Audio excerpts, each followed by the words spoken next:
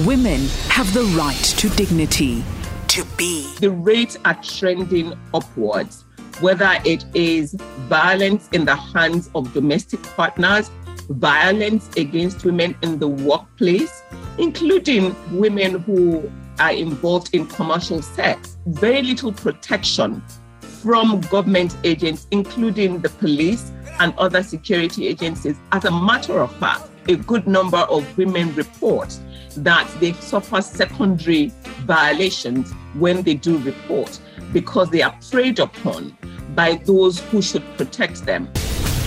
Women have the right to dignity, to be.